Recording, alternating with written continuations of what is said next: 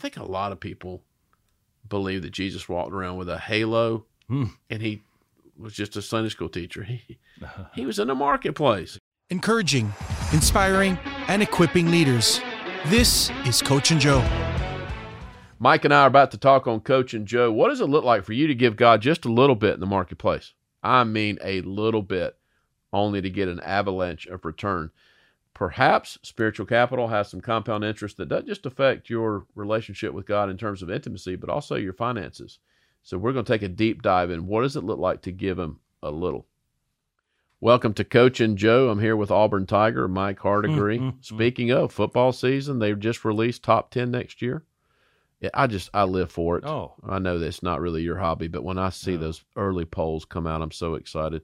2 SEC guys here in Auburn Tiger, a little bit before my time. You were in the early 80s? Oh, 76. Graduated in 76. You were there right before they got really good. Yeah, So when you were a senior in college, Bo Jackson would have been in middle school. exactly. Man, they were. Yeah. Was Pat Dye there when you got there? No, he was just before me.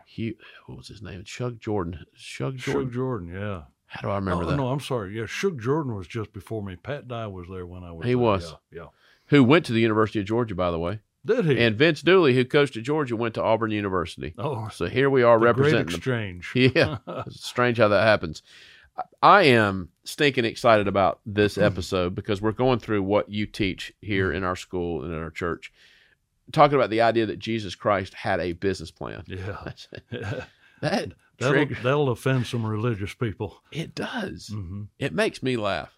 I just love triggering the religious spirit more than anything I ever do. But Jesus Christ having a business plan. He was a businessman. Yep.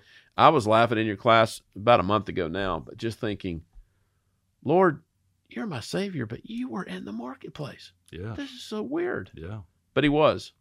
That's what he was first, by the folks who knew him in his hometown of Nazareth.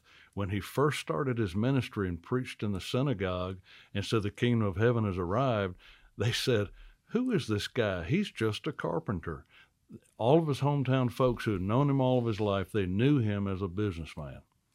I'm being facetious, but I think a lot of people believe that Jesus walked around with a halo and he was just a Sunday school teacher. He was in the marketplace. He was, yeah. And his first 12 followers were marketplace leaders. Let's talk about Jesus Christ's business plan. I can't say it without laughing because I love it. All right. I did some filming with Sean Bowles a couple of years ago. Enjoyed getting to know him. What's wild is watching how much God's using Sean in the marketplace and all these conversations the last couple of years. So you read one of his books called Wired to Hear, and Sean has this quote, and I want to hear your thoughts on it. Because, boy, yes, I believe in what I'm about to say. I believe the next harvest field, end time move of God, is the marketplace. Marketplace leaders are going to be the forerunners in the next great move of God. Sean said that in his book. Your thoughts on that? Oh, wow. Well, it just shows you that that's what Jesus' business plan was that marketplace is ecclesia, and Jesus' business plan is that my church, ecclesia, is where I will build my kingdom. So that's just a summary of Jesus' business plan. We're seeing that manifest in our college here, Garden College. So there are a lot of schools, and we love them. I bless them. They're ministry schools. Here, it's a leadership school intended to raise up students that go into the marketplace. You see this really in the book of Daniel, which is wild. Yeah. The story of Daniel, of how his prophets, his students, his Garden College students went into the world system. We really believe that we are to raise up as many students as possible over the years to know God on a deep friendship level. Yes. But then go into politics, go into government, go into the school systems, go into the hospital systems. Yes. The harvest field has never been the problem. It's the workers. The laborers are few. And so what if the end time move of God looks like when the Father, Son came to the earth?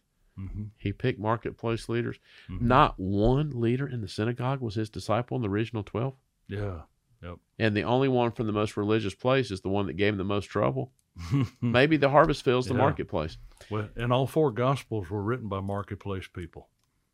All 4. All 4. A doctor. Yep. Tax collector. Tax collector. Yep. The others I can't remember now, but they were all marketplace people. There's a lot in there. Yeah. This is a quote that you read that I have used, I think, 15 times since then, and I just thought that has got to be so prophetic of where the church is going in terms of ecclesia.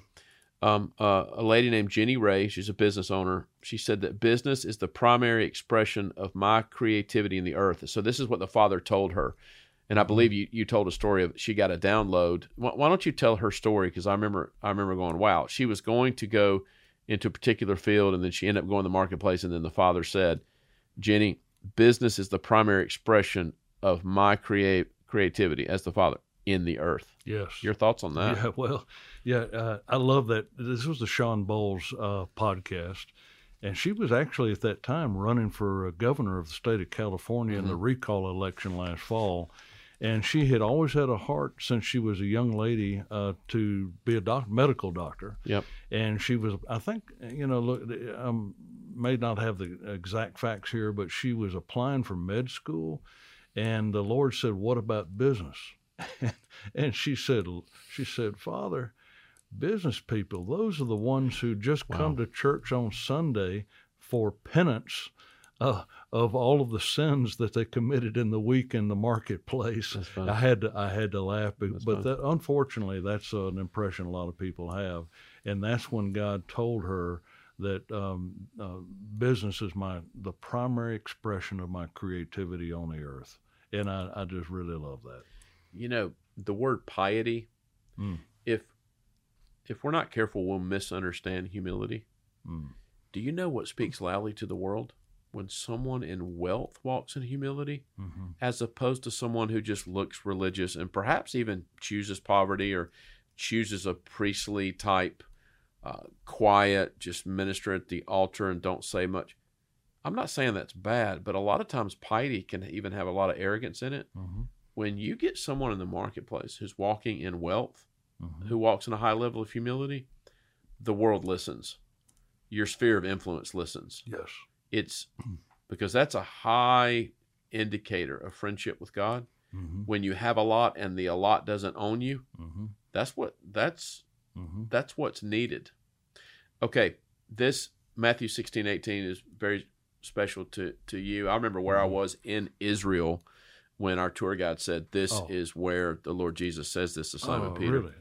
Tie this in of what the Lord said to what we've been talking about going into marketplace. Now I say to you, Peter, upon this rock of revelation that I'm the Christ, I will build my church, and the gates of hell will not prevail against it. Your thoughts? Wow. We could talk a lot of sessions. That's the essence of the book Ecclesia by Silvoso. Yep. But so the word church there is ecclesia. Yep. And so it was commonly known during that time that ecclesia was not a religious institution that we consider the church to be, but ecclesia was the Roman government's agency for advancing the kingdom of Rome across the areas of their conquest. And so the term for that at the time was, let's see, if I get it right here, Chad, Civium Covenantum Romanorum, something like that. Anyway, the Latin term that, get this, where two or three are gathered together. Have you ever heard that before? No. Where two or three, and this is a Roman term for ecclesia, for how they advanced their kingdom, their empire across the known world at that time. Where two or three are gathered together in the name of Rome, Rome gave them a mandate to establish the culture and the government of Rome in that place. And so at the time that Jesus said this, "On this rock I will build my church," ecclesia, that it was a commonly understood term at that time, that ecclesia meant that was the agency the Roman government used to advance their empire across the earth, and it was done in the marketplace wherever two or three were gathered together in the name of Rome. So that's why it was so well understood, and that's why the church at that time was so effective. They went into the marketplace, just two or three. You know, while you're talking, it makes me think about the previous episode talking about Warren Buffett. So what I've learned from you as I've investigated him, he's pretty boring. The boring tends to bring the breakthrough. Yes. What you're talking about here with ecclesia, it seems to me that the Father and Jesus and Holy Spirit prefer the metaphor of leaven. Yeah. A lot of us are drawn to big gatherings, big lights. The whole idea of the Roman where 2 or 3 are gathered, it's really, when Jesus said that, I don't like the word sneak in there, but it is just it's a non-spectacular form of church that infiltrates the marketplace system where 2 or 3 are gathered. And before you know it, within 10 years, who you've influenced, what you've influenced, it begins to grow like leaven. Yes. And so whatever company you're in, whatever line of work that you're in, you don't come in strong. Like a lot of churches build these big buildings and recruit as many people as possible. The ecclesia model is more like leaven. Yes, it is. It's slow investing is best investing. Slow growth. And this is what Jesus did. Matter of fact, he withdrew from crowds. So much of the priestly world and the church world is crowds, big. Drawing them. Yep. This is more, hey, we're 2 or 3. What if 2 or 3 of us got together and started meeting together, and all of a sudden 6, 7 years later, you realize that you became leaven and infiltrated a system. In Acts chapter 2, I love those verses in it's late 30s, early 40s somewhere, where they gathered together.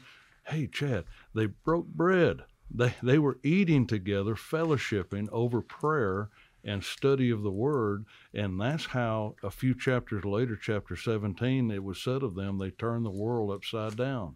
It was just 2 or 3 people gathering together in a home or in the marketplace. They turned the world upside down.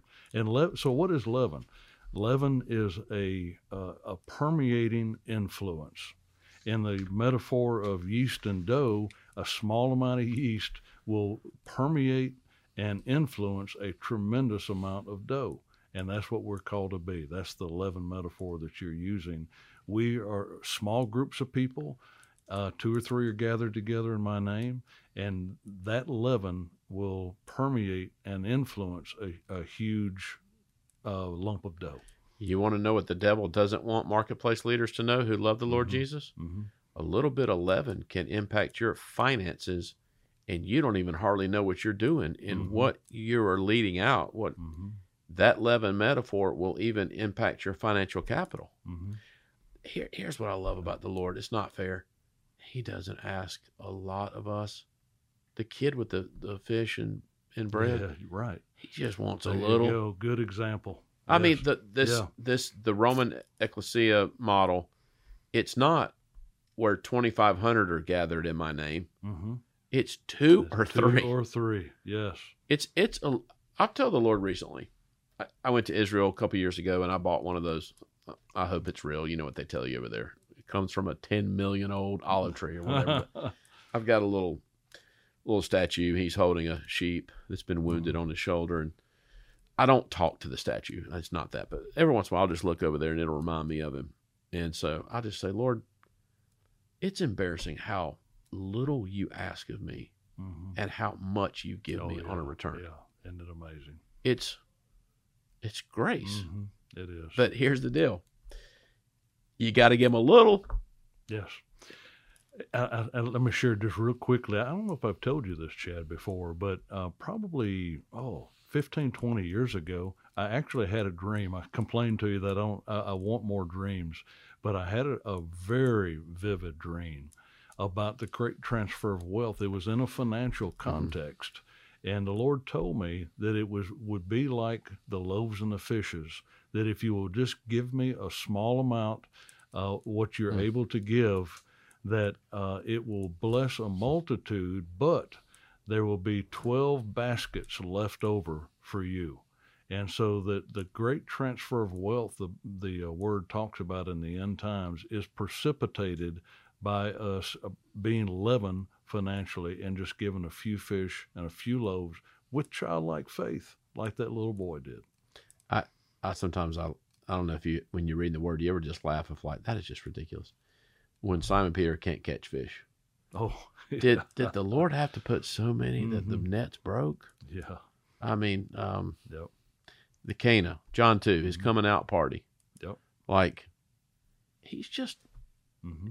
I think if you would just acknowledge, not you being you, but us, Yes, all of us. Lord, you're everything. Mm-hmm. He's looking for marketplace leaders to bless, but humility draws upon that multiplication of abundance. Mm-hmm. I mean, Simon Peter got down on his knees and said, get away from me, I'm a sinful man. Simon was repenting there. There is a part for a marketplace leader to go, Lord, I don't bring much to the table at all. It's all about you. He responds to that. And humility also is when the abundance is there. So you've the transfer of wealth, and you've given a little bit away, and you still got a lot. Even pointing to the allot, saying, Lord, even the allot is yours. It's all yours. Yeah. Oh, yes. All of it. Mm-hmm. I want to say something funny here. Do you find it hysterical that Jesus Christ used a Roman system to flip on its head? Yeah, it is funny, but he knew that it was effective. They were one of the greatest empires of all time, and it is funny to me that the creator of the entire universe chose a worldly system like that to advance his kingdom across the face of the earth. I'm going to close this show with a quote from you.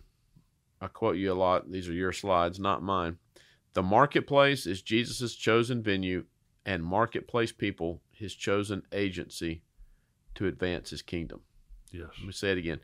The marketplace is Jesus' chosen venue, and marketplace people his chosen agency to advance his kingdom. You want to know what I think would be amazing at the garden? I'm asking the Father to do. What if all first fruits, tithes, and offerings, what if none of it went to provide salaries for staff of this home base?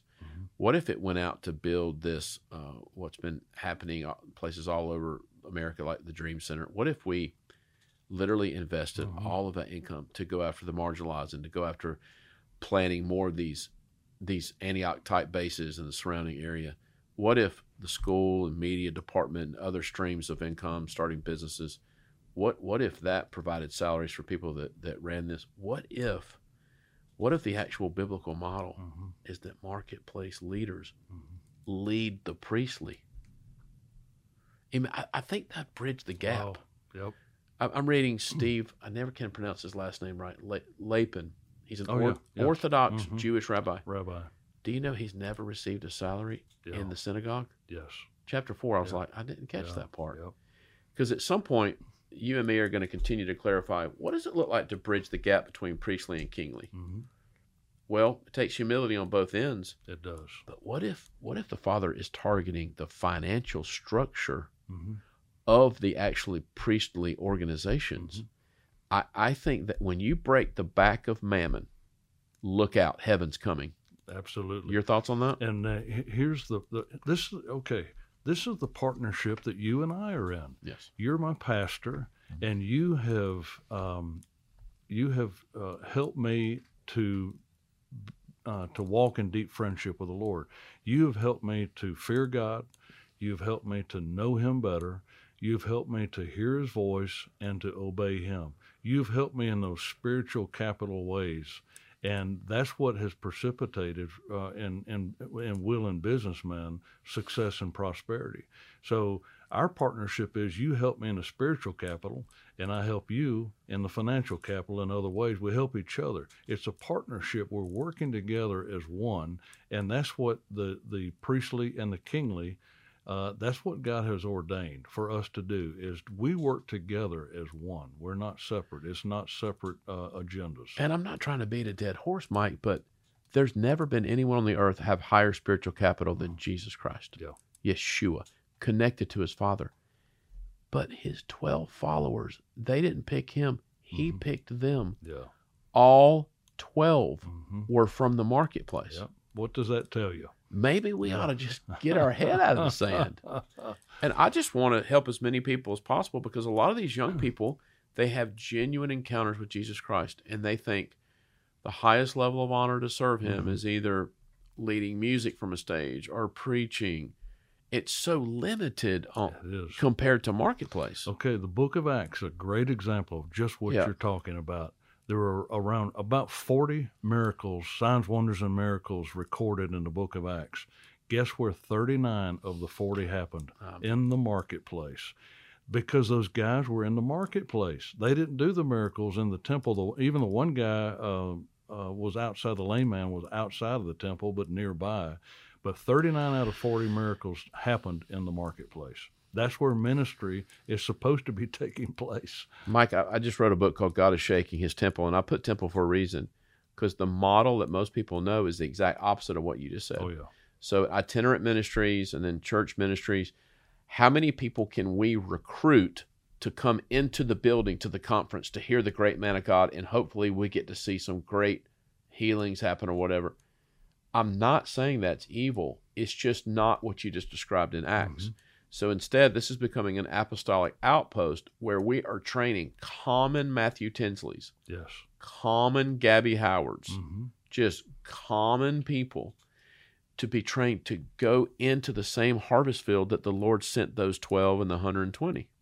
This is not a new wineskin. No, it's not. the original wineskin. Yes, it is. And the thing that's uncommon about Matthew and Gabby and others around here is that under your leadership and anointing that God has put on your life, we have fallen in love with Jesus. Mm-hmm. And we are walking in deep friendship with Him.